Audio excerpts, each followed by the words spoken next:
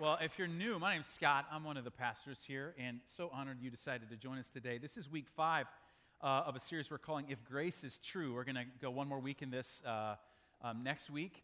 And what we've been trying to do is say, if we could take and understand that word that sounds so churchy, grace, and actually apply it to our life, what would happen? That's been kind of the heart of this series. And the goal is that you would get all of the benefits of God's grace in your life. They'd actually become a part of your life. That's kind of what we're after.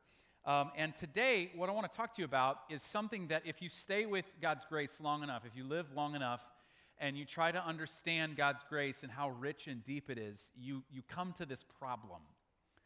And here's the problem that we're going to talk about today, and it's this, that grace is not fair. It's not fair. We're going to talk about that. Let me give you, just before we read the scripture for today, just kind of a roadmap for where we're headed the next couple months over the summer. I know if you're watching on Facebook Live, let us know where you're watching from. We have people who watch all over the country. We'd love to know that. But over the summer, we're going to do several things. We're going to go one more week in this series, and then we're going to do a series in July called Texting God. And we're going to talk about prayer and using the Psalms. The Psalms in the Bible is a prayer book that covers virtually every human emotion you could possibly have and gives us the resources and tools to turn the things that we feel that we go through into a prayer. So how do you pray when you're angry? How do you pray when you're resentful? How do you pray when you're hurt? How do you pray when you're overjoyed? We're going to look at that through the month of July, get some handles on how you can do that, make prayer more a part of your life. And we're even during that time going to invite you to pray together. We haven't worked out all the details of how that'll work, but at some point in here during the week, the building will be open, and we'll invite you to come for a little while as you're able and pray here in the building. You can pray anywhere, but we want to kind of do it together. We want to make prayer a bigger part of what we do as a church, because prayer is how we connect to God.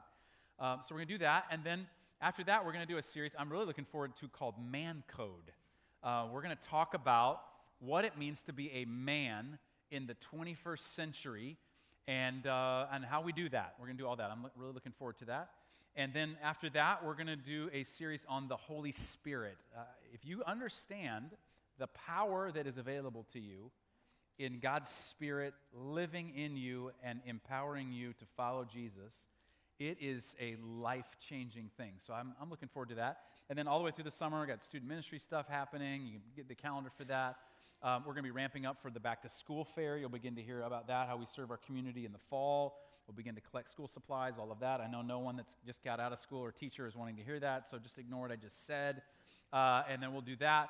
And then we've made some transitions, and so there have been some transitions on our staff.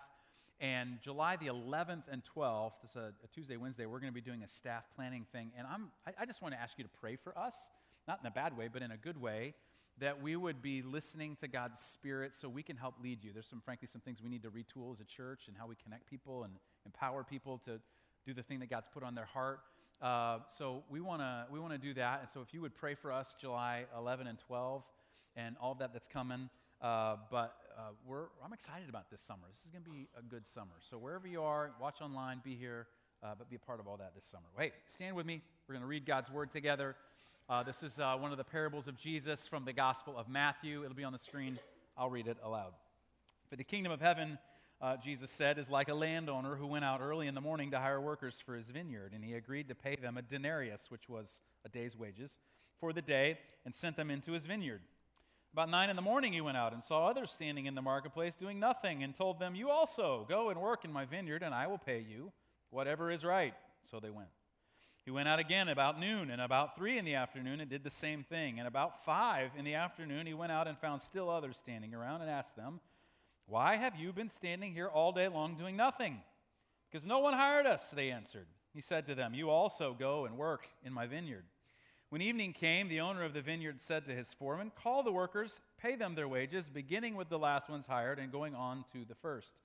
The workers were hired about 5 in the afternoon, came, and each received a denarius.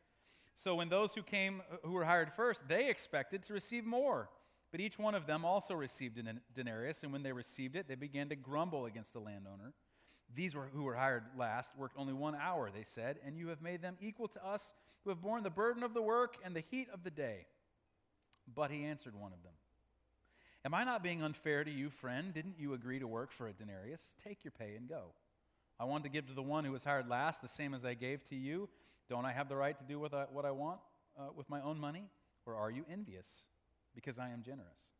So the last will be first, and the first will be last. This is the word of the Lord. Thank you for standing. Well, you need to know this about the Bible. As Christians, we read the Bible and we study the Bible. Our understanding of the Bible is that the Bible is an inspired book. What we mean by that is not on the level of a novel by John Grisham or something that J.K. Rowling wrote for Harry Potter. Those are neat books, and maybe they're inspiring to read on one level. But we're not meaning on that sense. So when we talk about the Bible being inspired, what we mean is that God, like a movie director, directed the writing of the Bible, used people in their real circumstances and situations, and as they wrote about their understanding of God, put all of what we know as the Bible together, and with the intent and purpose that we would, when we read the Bible, that we would understand better who God is, because the point of the Bible is to understand and know the God that the Bible is about. Now, many people, when they think about the Bible, church or not church, they think that what happens is that Christians worship this book. This is actually my mother's Bible. It's from the 1950s and has all kinds of quotes that I read from time to time that she wrote, notes that she wrote in the very beginning, and I use it to preach out of every Sunday. But I remember one time when I was a kid, my mom had a Bible, and she'd set it on some stack of books in our living room, and for whatever reason, I don't remember what, she'd taken something and she'd set it on top of the Bible. Now, at the time, I was probably 9 or 10, and I thought, because I thought you worshiped the Bible. Mom put something on the Bible. Is she going to go to hell? And I remember later when she'd done something that, how moms you can get mad at your parents. And in a moment when I thought I would just give her a zinger, I went, I don't even think you're a Christian because you put something on top of the Bible. I had this idea that we worship the Bible. Well, we don't worship the Bible. The Bible reveals God to us, and so we read it so that we can understand God better. And when the Bible reveals God to us, it reveals to us Jesus, because there's no perfect people. I hope you understand this. There are no perfect people in the Bible other than Jesus. Everybody else in the Bible, they're not the people who got it all right and perfect. In fact, it's the record of people who are imperfect. The only perfect person in the Bible is Jesus, and the Bible reveals Jesus to us. And so Jesus is God's grace in action. So the grace of God, you would expect to find the grace of God, the mention of the grace of God, all the way through the Bible. So I just found a bunch of scriptures. This is not even all of them by any measure, any stretch, that I'm just going to put on the screen for you here. We're just going to kind of scroll through these. Lisa's just going to put these up here. Paul started all of his letters about grace, and he ended all of his letters in the New Testament about grace, and God's gracious in the Old Testament, and just scroll right through these. The grace of God appears to us. We're justified by God's grace. We're not under the law. We're under grace. God's grace is sufficient for us. God has a throne of grace. He reigns and rules with grace. We can approach God's throne of grace with confidence. We're to be strong in the grace of God. I mean, just again and again and again, you see the grace of God mentioned in the Bible over and over again. And you would expect it because grace is like the operating system of the Bible. You know what an operating system is? You take the operating system out of a computer and you push power on the computer. You know what's going to happen? You know what's going to come up on the screen? Nothing. Because it's got to have the operating system to work. If you took grace out of the Bible wouldn't work. It'd just be a book of rules, which many people think that it is. There's a guy, if you're a fan of leadership and you read and read about leadership, you've probably heard the name Peter Drucker. Peter Drucker is considered by many people the father of modern management. He influenced people literally around the globe. And later in his life, he died a number of years ago in his 90s, and later in his life, he became a follower of Jesus. And someone came to him and said, hey, Peter, why?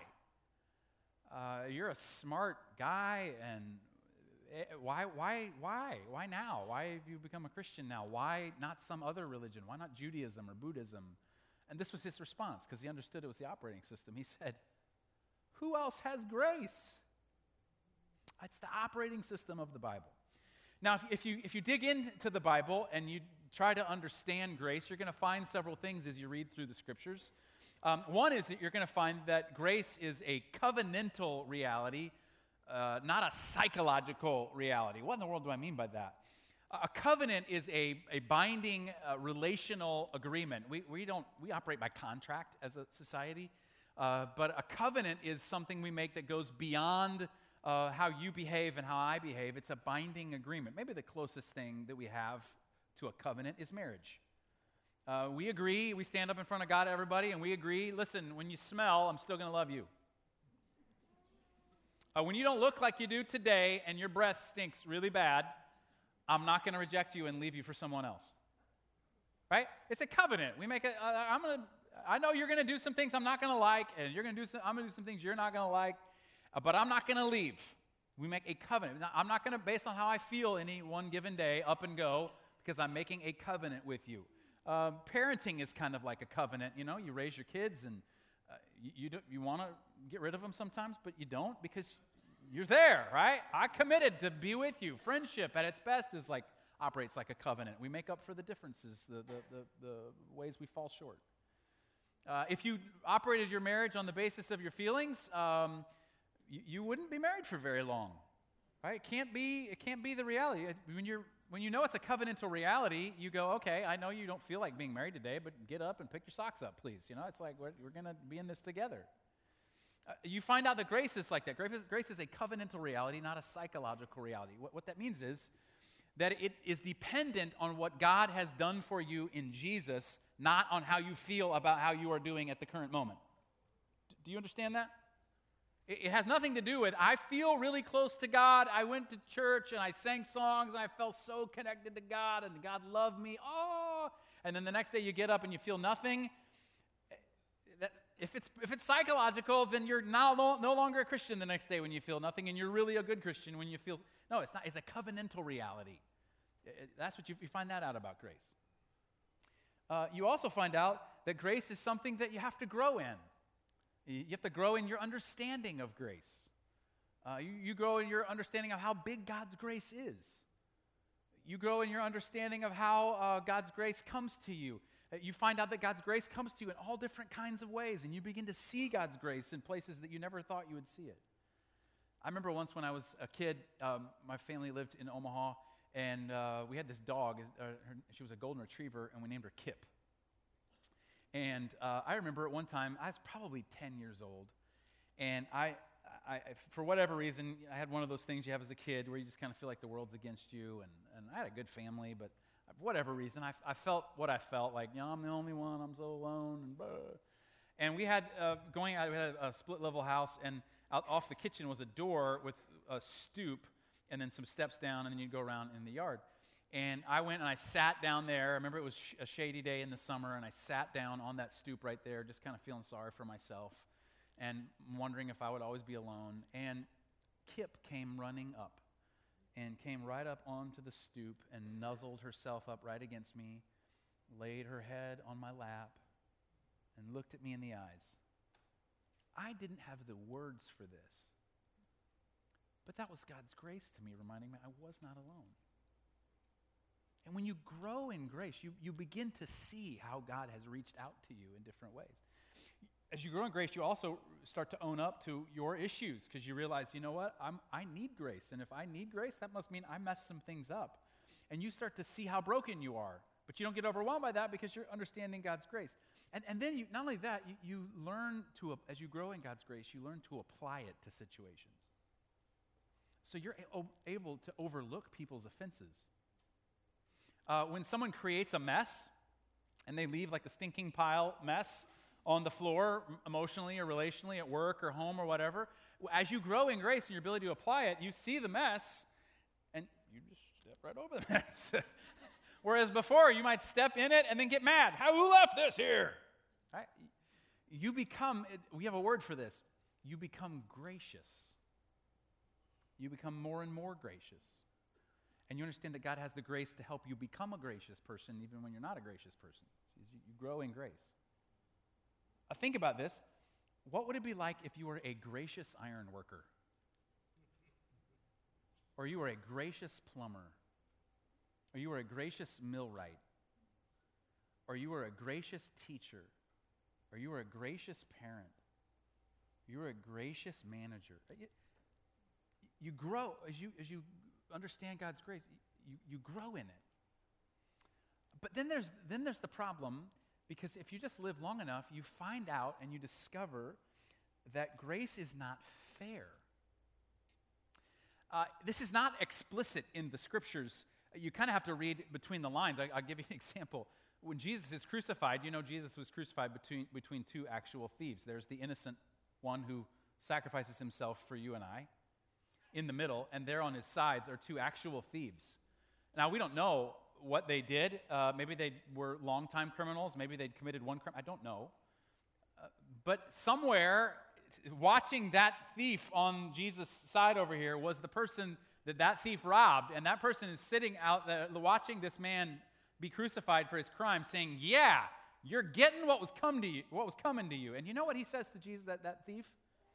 You know what he says to Jesus? He says, "Lord, remember me when you come into your kingdom." Do you know what Jesus says to him? He says, "Today, you will be with me in paradise." That's not fair. That's not fair at all. And now in your life, you feel this. But let's stop. Let's just think about fairness for a second. If you're a parent, this is what you immediately go to, because your kids say a phrase. They're like all kids everywhere. They say this phrase. You know what it is. When something doesn't go their way. What do they say? That's not fair. Right. Say it like you mean it. That's not fair. Say it like you're 7. That's not fair. Right. Exactly. Kids, it's a good thing, because kids have this innate sense that something ought to be better than it is, and there ought to be justice. I think that points to God's reality in the world. But think about your expectations for a second. Think about what you want when something doesn't go your way, especially when you're a kid.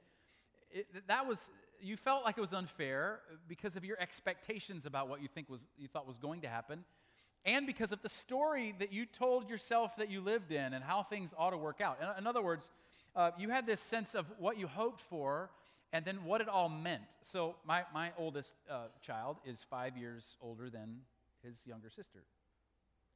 And if something happens where she gets to do something that he doesn't get to do, he says what all children say. It's not fair, right? That's not fair. He doesn't remember that he's had 5 more years of watching television shows than his little sister. His expectations are that it will all work out for him right now, because the story you tell yourself when you're a kid is, this is it, so I got to grab everything I got. There might not be another chance to watch television ever, so I got to have it right now. I want it this second. But when you go through your life and you try to get your head around grace, that God would forgive people for their wrongs, you begin to see very quickly that it's not fair.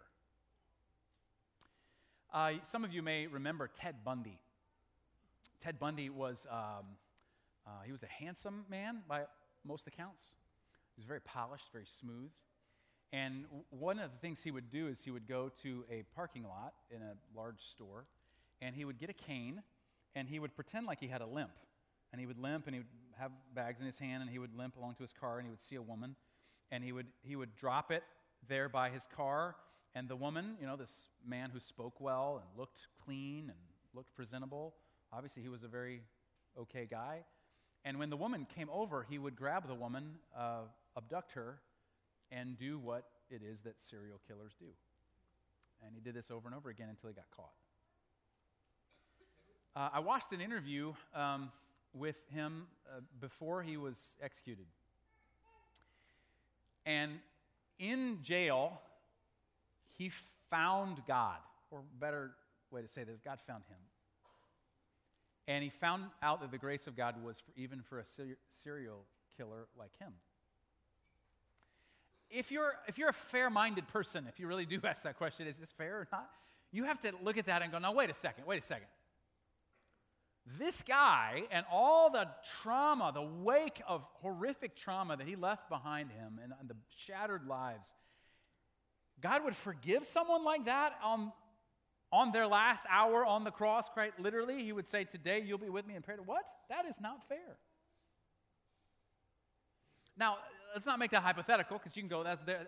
Let's think about you. Think about your life. Say that you suffered some abuse in your life, and the person who perpetrated that on you later in your life comes back to you and says, listen, I realize what I did was wrong, and I'm not trying to ask you to say what I did was right, but I did something wrong to you, and I need to apologize to you, and I need to make it up to you. And I've found that God has found me, and forgiven me, and I'm hoping that you can forgive me too. If you're a fair-minded person, you have to say, wait a second.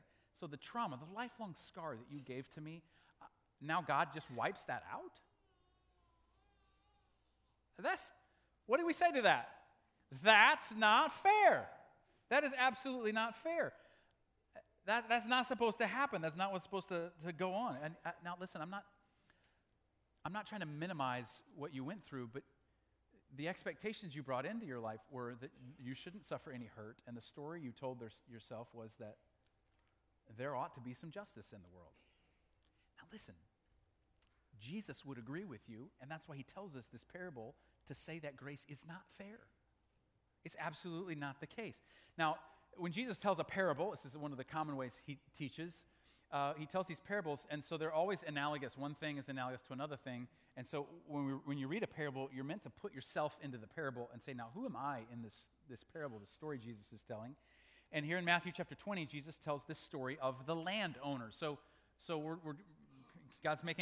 Jesus is making comparisons. Who's the landowner? Just shout it out. The landowner is God, right? And then if he's the landowner, then whose land is it? Right? God's, right? And then the workers are who in the parable? It's us. It's you and us. In fact, Jesus breaks it down and says they're the people who show up for work at 6 a.m., and the people who show up at 9 a.m., and the people who show up at noon, and the people who show up at 3, and then the people who come in at the last hour. Almost like this scale of productivity and importance. In that day, that was a day laborer kind of scenario. If you've been around places where they're the day laborers, if you didn't have land in that day, it was very hard for you to get a leg up in the world because you didn't have access to a piece of property that you could own and develop and cultivate and run a business on. You were always at the end of the generosity of someone who owned land.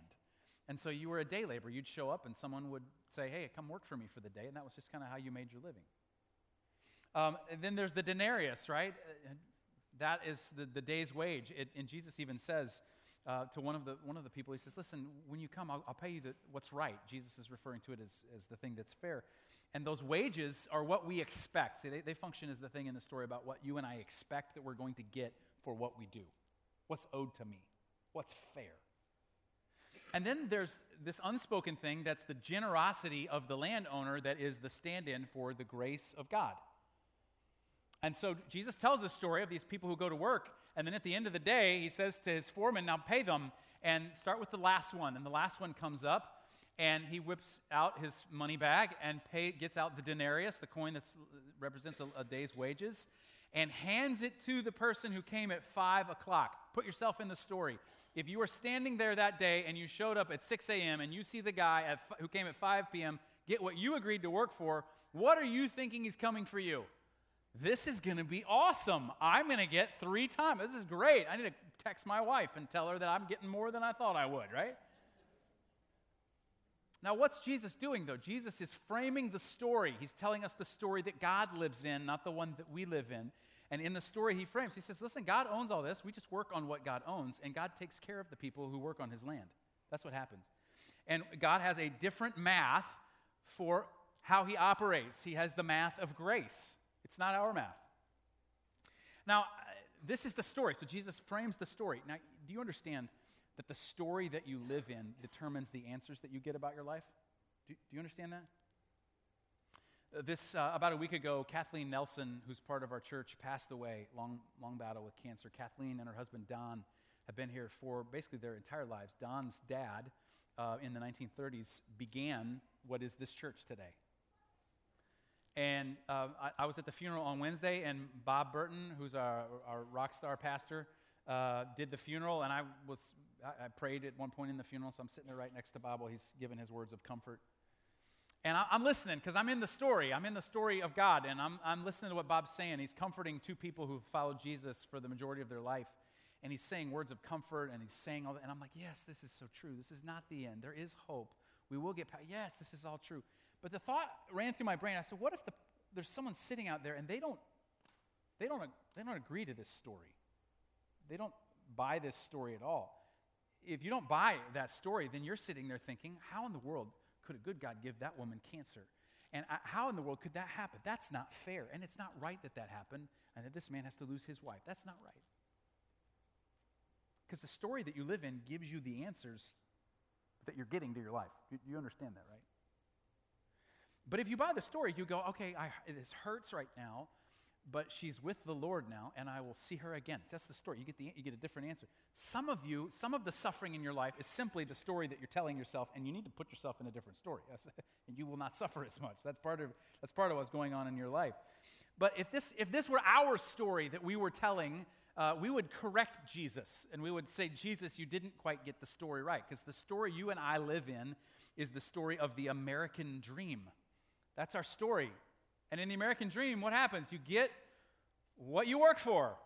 And anybody from anywhere can show up here in the land of opportunity and get something if they're willing to work hard enough. We even have phrases that we say about this. I pulled myself up by my own bootstraps, right? Yeah. There's no such thing as a free lunch, right? No such thing. You get what you earn or pay for or deserve, right? So we would tell the story differently. So for us, what we would do is we would say, okay, the 6 a.m. people and the 9 a.m. people, these are the hard-working people. And so we would admire them because our story, again, tells us what we think is valuable and important. And so we would admire them, maybe the 6 a.m. people more than the 9 a.m. people. What's wrong with the guy who had to sleep in a little bit and get there at 9? But okay, he's got there at 9. All right, 8-hour workday. But then we look at the people who got there at noon or at 3 o'clock, and we might even give them a pass too, because we might go, that's just Joe. He's part of the union, and he takes advantage of union protection and is lazy. But hey, he's one of us. He's one of our guys. We're not going to throw him under the bus. You know Joe. You know what he's like, right? We let him pass. Sorry to any Joes in the room. But then when we look at the 5 p.m. guy, what do we say in the American dream? Because it tells us what we value and what's important and what the pecking order is. What do we say about someone who shows up at 5 p.m.? Lazy bum. Loser. So you get your values from whatever story you're in. That's where your values come from. So here's the values that come from the American dream story. I'm valuable based on what I produce. My worth is determined by what I do. I would even argue that our 24/7 cycle that we're in, that we used to not have as a culture, is just the direct result of the story that we live in. I'm valuable when I produce things, so I'm more valuable when I produce more things, right? That's what we live in. I want to tell you, this is not the math of grace. This is not how Jesus says things happen. Because what grace does, grace overturns our expectations, and it gives us a new perspective, and it tells us that we live in a new story. We live in something different now. And so under grace, things change. The way we see things change. What's important changes. So let's just think, though, for a second about these 11th hour people, the people who show up at 5 p.m. Jesus asked, the landowner asked the guys that have been there at 5 p.m., he says, now, why are you here? And this is their response. They say, because no one has hired us. There are two ways that you could take that. One is, you could say, these are people who are truly disadvantaged. Now, I don't know if you know what it's like. Maybe this is your circumstance. But if you're very poor and you live on minimum wage and you have children to support and you're a single parent, let's just put someone in that category. You know that life is incredibly difficult because you're just one bad thing, one fender bender, one sick kid, so you have to call off work, from literally losing everything. You're truly at a disadvantage. We don't really, if you're not in that scenario, you don't see this as, you miss this. But we say, well, why don't you go buy the 48 pack of toilet paper and you'll save money per unit. Well, when you have just enough pennies to choose, I'm going to pay my electric bill or I'm going to get food, you don't have the extra money to buy the 48 pack. You go and buy the 4 pack that's 3 times the cost per unit. Right? Do you see what I'm saying? You're at a true disadvantage. there is such a thing as privilege in the world. I'm not making a political statement, it's just a reality. I was born in Malawi, Africa. I'm standing here today wearing the clothes that I'm wearing, driving the car that I drive, sleeping in the bed that I slept in, living in the house that I live in, because I had a level of privilege afforded to me that the average person in Malawi, still one of the poorest countries in the world, still to this day, had no access to. Do you understand that? So if you're in that scenario, you know that it could be everything you could do just to get to 5 p.m. to where you could say, oh man, maybe I'd be able to go work. And if that's the case, what Jesus is saying is that the good news, the good news of God's grace overcomes disadvantage, and it actually is good news to the poor. I think that's in part of what Jesus is trying to say. But I think what Jesus is really saying is he's saying this is the person that's lazy because he's trying to shock us with grace. So I want you for a second to think, in your categories, who are the people that you would put in that 5 p.m. group that you say, those bums, they don't deserve God's grace? I was thinking about this, and I just have some pictures of some people that come to my mind that I think, man, I don't think it's fair that these people would get grace. Maybe you think of a homeless person. Some people are homeless not through choices of their own, but some people are. I've talked to some homeless people, and they want to be homeless. They don't want to be responsible. They don't want to have a job. Maybe that's it. What about this person right here? Is this a 5 p.m. person? What if God were graceful to that person? Or maybe you grew up laughing at the jokes of this person, and then you heard what this person was accused of, and you say, I don't think God should forgive someone like that. Or this person. This is a man who lived in Wichita, Kansas when my wife and I lived there. And for a number of years, he was the president of his Lutheran church in a town not far from where we lived. And he was like Ted Bundy, and he did what Ted Bundy did. And he had a routine, and he would send this letter into the police, and they couldn't find him. And he showed himself again in the 90s, and they found him, and they caught him. If God forgives him, is that okay? Or what about this person? If you're maybe a more conservative person and you see people like this, you go, oh, those are the people that don't deserve grace. Or just lately in the news, this comedian for what she did with regard to the president. Maybe that's the person you say, what a worthless piece of...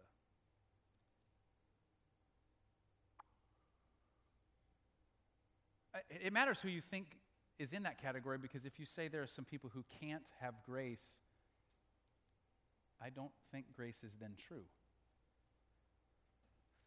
There was a guy named Will Campbell. Will Campbell in the 1950s was white, and he moved from the north to the south to be a part of the civil rights movement.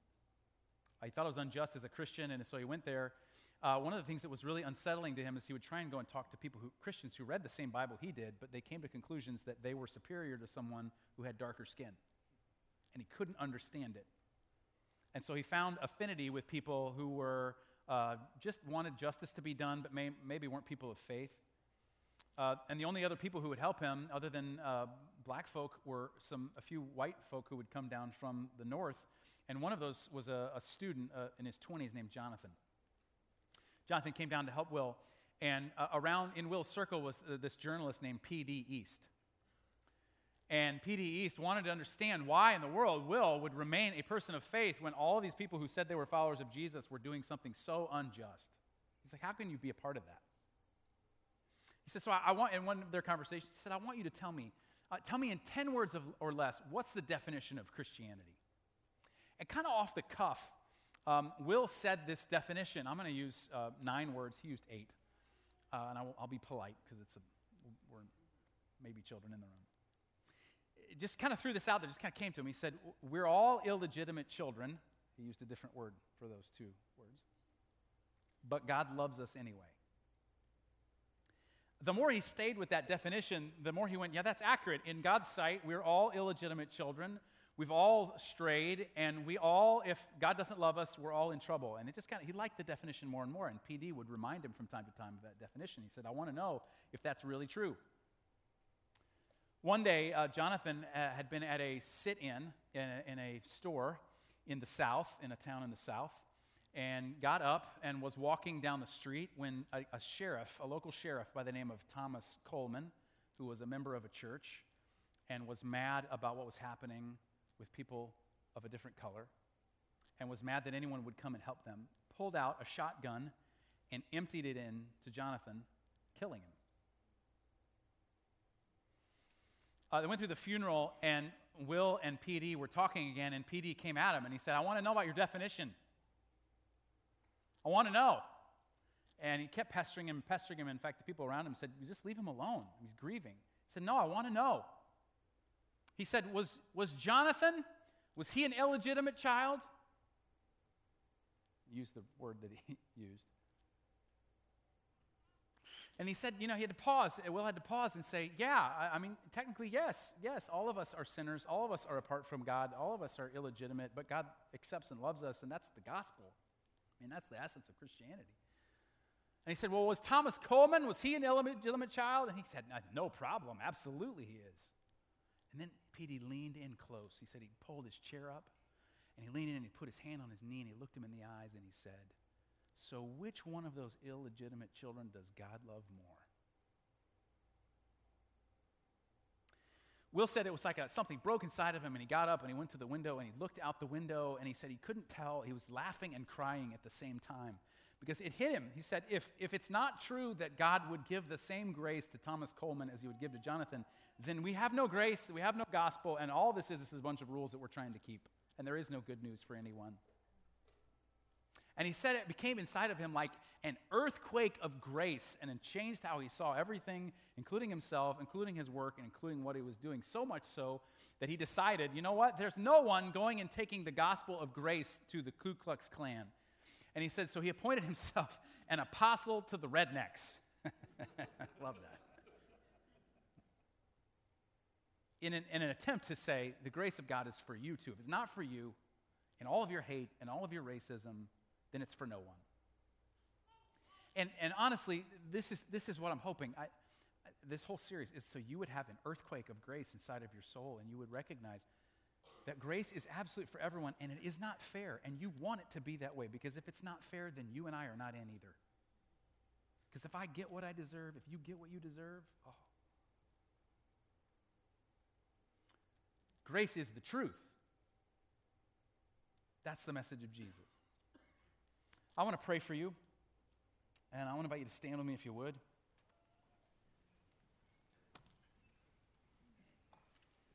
And I'd like you to hold your hands out like this as a way of receiving God's grace if you're ready to do that.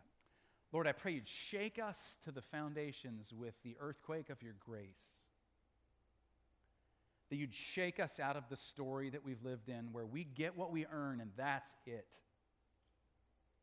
And we would begin to operate our life by the math of grace.